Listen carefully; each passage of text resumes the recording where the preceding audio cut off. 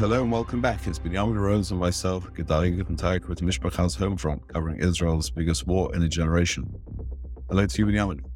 Hello, Gedalian. The big story that we've all been focusing on is the very horrible accidental killing of 3 hostages who apparently had hidden in a building, at least as the information that we have now, and had even written some words using some food on a wall or on a chart to indicate that they were Jewish and that they were in the building and ready to be rescued. And then they came out and they were unfortunately shot and killed by IDF officers.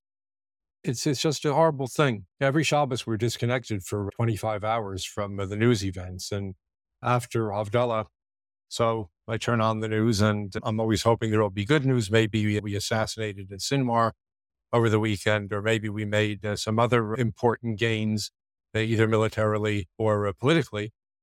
And basically, we turn on the news on Motzei Shabbos to see something like this. And it just makes one's heart sink.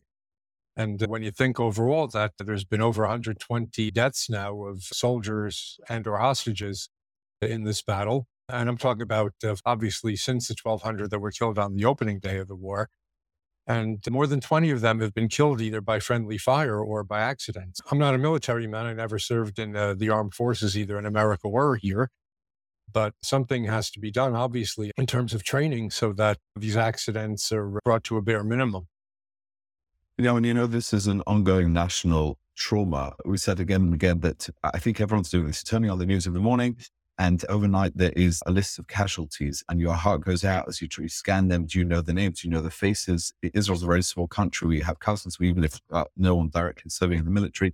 One of the horrible things that these families, the knowledge that their loved ones survived 70 days of captivity, they managed to stumble out of those ruins, to evade Hamas and to stay free and to be hit by IDF fire. And the knowledge of what must be going through, also the trauma of those people who've killed them. Because what a thing to have to live with throughout your life and perhaps to protect your identity. One of the families of the victims has said they're not going to forgive those who did it, not going to forgive the government who failed them on October the 7th and then failed them again on Friday. And in a certain sense, who can fault them? This is just, as I said, a national trauma. We're going through it. It's still the long, drawn-out agony of October the 7th. And it's also a sense, Benjamin, like a siyata d'shmaya. I can't say it any other way. Can we not have a break, as it were? And unfortunately, Hashem is saying, no, this is going to go through. It's hurting and it's going to hurt some more. And when it is going to end, I don't know. But the point is, I think we have to just take that moment to pause and think of what it means for people who are not just going to move ahead as the news cycle moves on.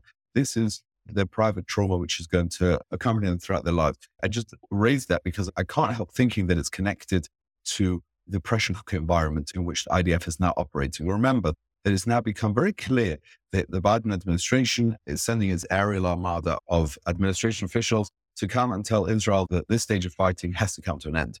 Meaning that within weeks, it's a question of 3 weeks, 4 weeks, whenever it is going to be, however much Israel can stretch it out, they're going to have to end the high-intensity campaign, as the US are saying. And they're going to have to go on to something else, much more low intensity. We'll talk about that a bit later. But note, the IDF knows that it has no way to stretch that out. It's not got a few months. It's not got 6 months that it needs to do the job. And yet, that's dynamic number one. Dynamic number two is not just the deadline, the ticking clock. It's also the fact that the IDF is now prevented in doing in southern Gaza what it did in North Gaza, which is flattening the place in order to save soldiers' lives.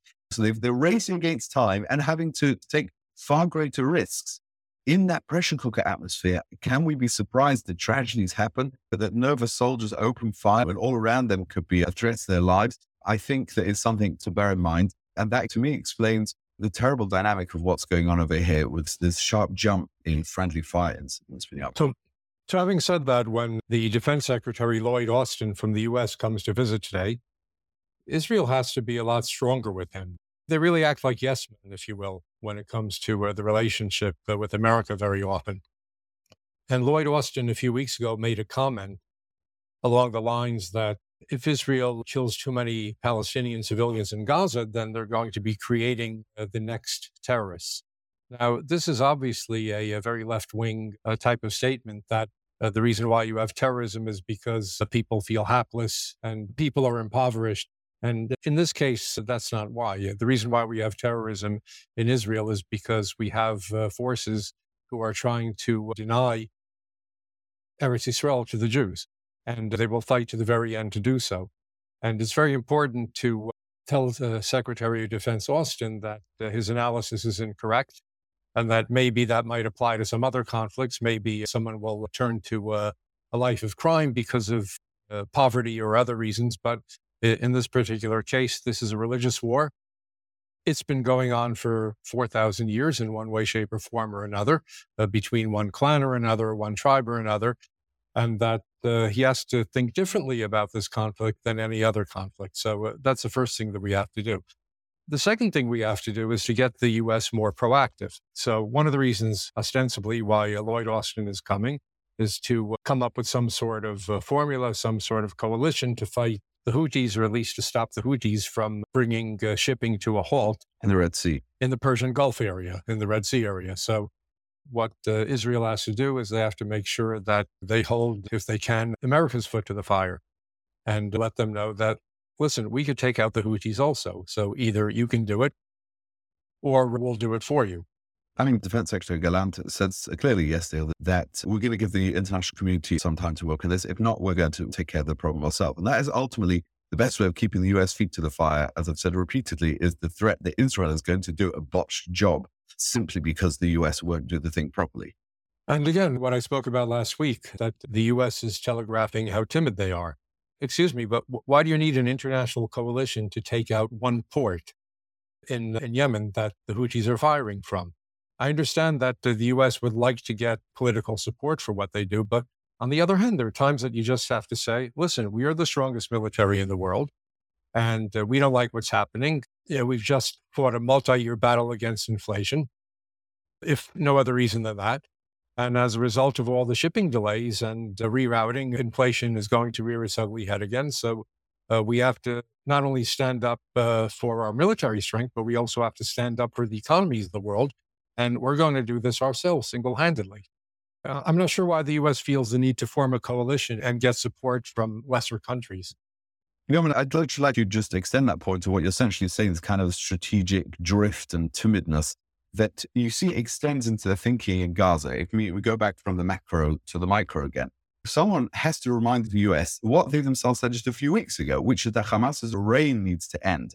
Now, what they now say, US officials quote the New York Times to say, the Biden administration envisions Israel transitioning from its large-scale ground and air campaign to one that would involve smaller groups of elite forces that will conduct more precise, intelligence-driven missions to find and kill Hamas leaders, rescue hostages, and destroy tunnels.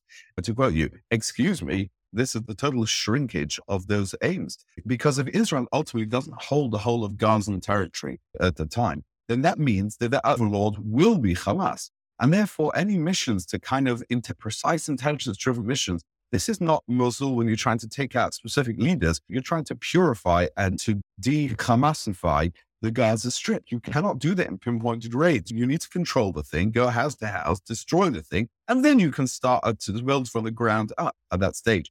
What we're seeing now is this aim of the kind of much more narrow thing is the US just losing the will to fight, losing the stomach to defend Israel in the international arena and let Israel finish the job, and ultimately just guarantees that Hamas will be free to rebuild and to regroup. And as we see that, they already have aims far more grandiose than once had been. Let me just note that until a few weeks ago, no one had ever thought that the Mossad would need to foil Hamas plots in Scandinavia. This was the province of the Revolutionary Guards, the Iranians, the Hezbollah, perhaps. This is not the province of a little ragtag militia out of Gaza. And yet that's the point. The US and West have not understood that this is no longer a ragtag militia. This is a major terrorist army who have now got ambitions, global ambitions, and will threaten them as well. And so this is the kind of timid thinking that obviously will come into play, first of all, in Gaza, but ultimately come to roost across the West as well.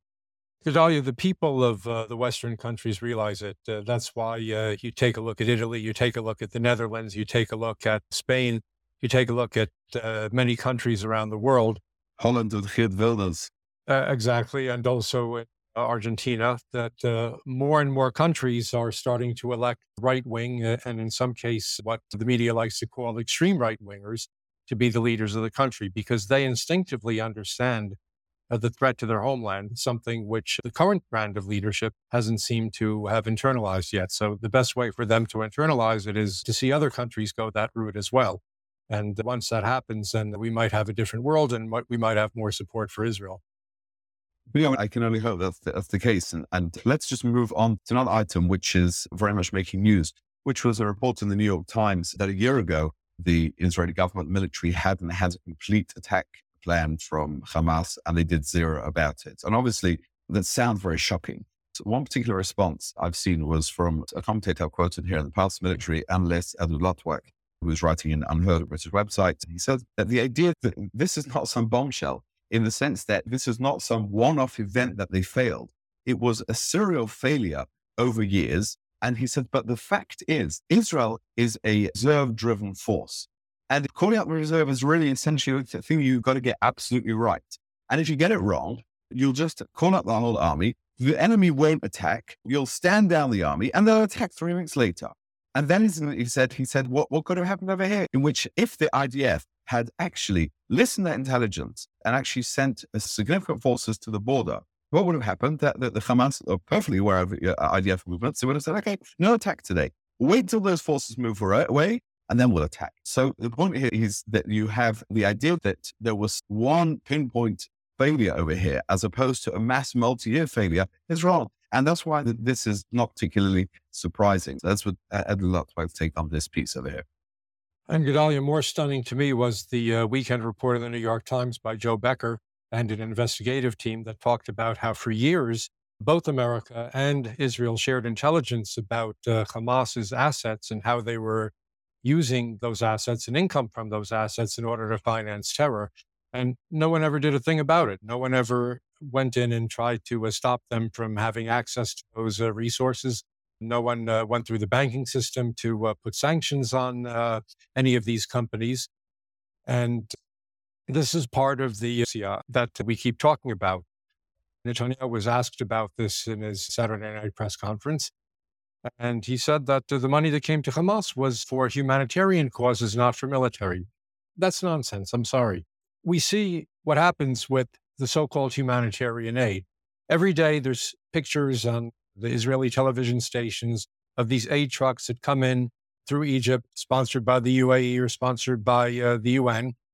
And immediately they're hijacked. They're either hijacked by Hamas gunmen who ride with their automatic weapons on top of the trucks, or if they can't get there on time, they're totally ransacked by the people of Gaza. So there's no such thing as humanitarian aid going directly to the people. So I really don't know what the prime minister was talking about when he said that. That's a question I'd like to ask Jack Lew, the U.S. ambassador to Israel, if we get the chance to interview him, because he was Treasury Secretary for many years, and he knows a thing or two about using the international finance system to crack down on terror. And it's just absolutely astonishing that nobody did anything about this.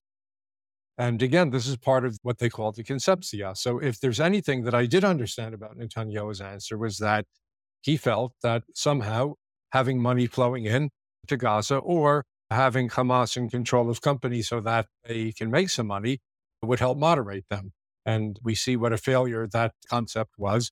And this is something that's going to have to change also, along with all of the other things we talked about earlier, Israel's attitude toward the U.S. and the U.S. attitude toward their use of military force in the Middle East. This all has to change. Otherwise, the world is going to become a much more dangerous place very quickly. Indeed. I just want to share with you a thought. And I know that you and I both had similar experience in Kabbalah Shabbos time this week. I was in Beit Shemesh, you in Yerushalayim. We both got rocketed. We just got finished saying Bowie Challah, by the way, when someone ran and said, "Didn't you hear the sirens? Quick, run." So, I mean, you were there for a long. I was actually in transit still. I was going to a more distant shul and had to run into a building over there with a normal random collection of white-faced people, because it came as a big shock to everyone, because we in Beit Shemesh at least hadn't had sirens for 6 weeks now. And so ran in with a bunch of people to a random building over there. And there's this kind of 30-second wait. Remember that it's 90 seconds till it gets to Beit Shemesh. Everyone's slightly tense, looking at each other, maybe saying, mumbling something, Tehillim, whatever it is, and just waiting. And indeed what happened, the first thing that hit was unusual. We all knew that it had been an impact. The rocket had hit maybe a kilometer away from where we were on the 10, which is what the outer ring road to Ramat Beit Shemesh. I think we all know that there's this particularly unpleasant feeling in those seconds as you wait for it to go. And I was thinking, there's someone shooting at me, right? There's someone out there, some sweaty, Gaza in his undershirt underneath some mosque. That's if he's Unfinished. wearing an undershirt. That's who he is, correct. And he's actually aiming at me. And it's a very, very unpleasant feeling. But what I walked away with, and I just wanted to share this news. It's something I heard from Ramesh Shapiro. It's his yard site now. I remember hearing this. It must have been before the Iron Dome came into action, because he was talking about something. Remember, those were the days when Israel couldn't shoot down the rockets. And I don't know if you remember, you turn on the radio and they'd say that they fired at Sderot, or they fired at wherever it was, Ashkelon, and then it says, and then the rocket fell in open space. And Ramesh Shapiro just said, this is a tiny country. There's no space to build at all. Where is all this open space that it keeps falling in? Where is the Shetach Patuach? And that was he said, look, we're living in Nace, we don't realize what it is. And those words came back to me again, because the rocket fell on the 10, which is again just a few hundred meters away from the line of buildings that begin Armabit Charge. And it could have so easily, an hour earlier, could hit a car. It could so easily have been a few hundred meters to the left, and it impacts a building full of kids, whatever it is, or people running around or a shul there. And so my sense is that when we think of that it's incredibly unpleasant. And obviously we know that there's thousands of soldiers in Gaza in far greater danger every minute going on. And there's Jews being stabbed in gas stations in the Shomron, as we saw yesterday, and so many different things happening. Terrible news. And yet, amidst all that, we have to remember that the Hashem is also watching out for us. And we see things could have gone wrong in that thing. And remember those words of Ramesh Shapiro. Where is all that Shetach Patuach? We're living in Nace. And so those words are a comfort to me. So, Binyamin, I wish you and listeners everywhere a good day and Besuras Tovos.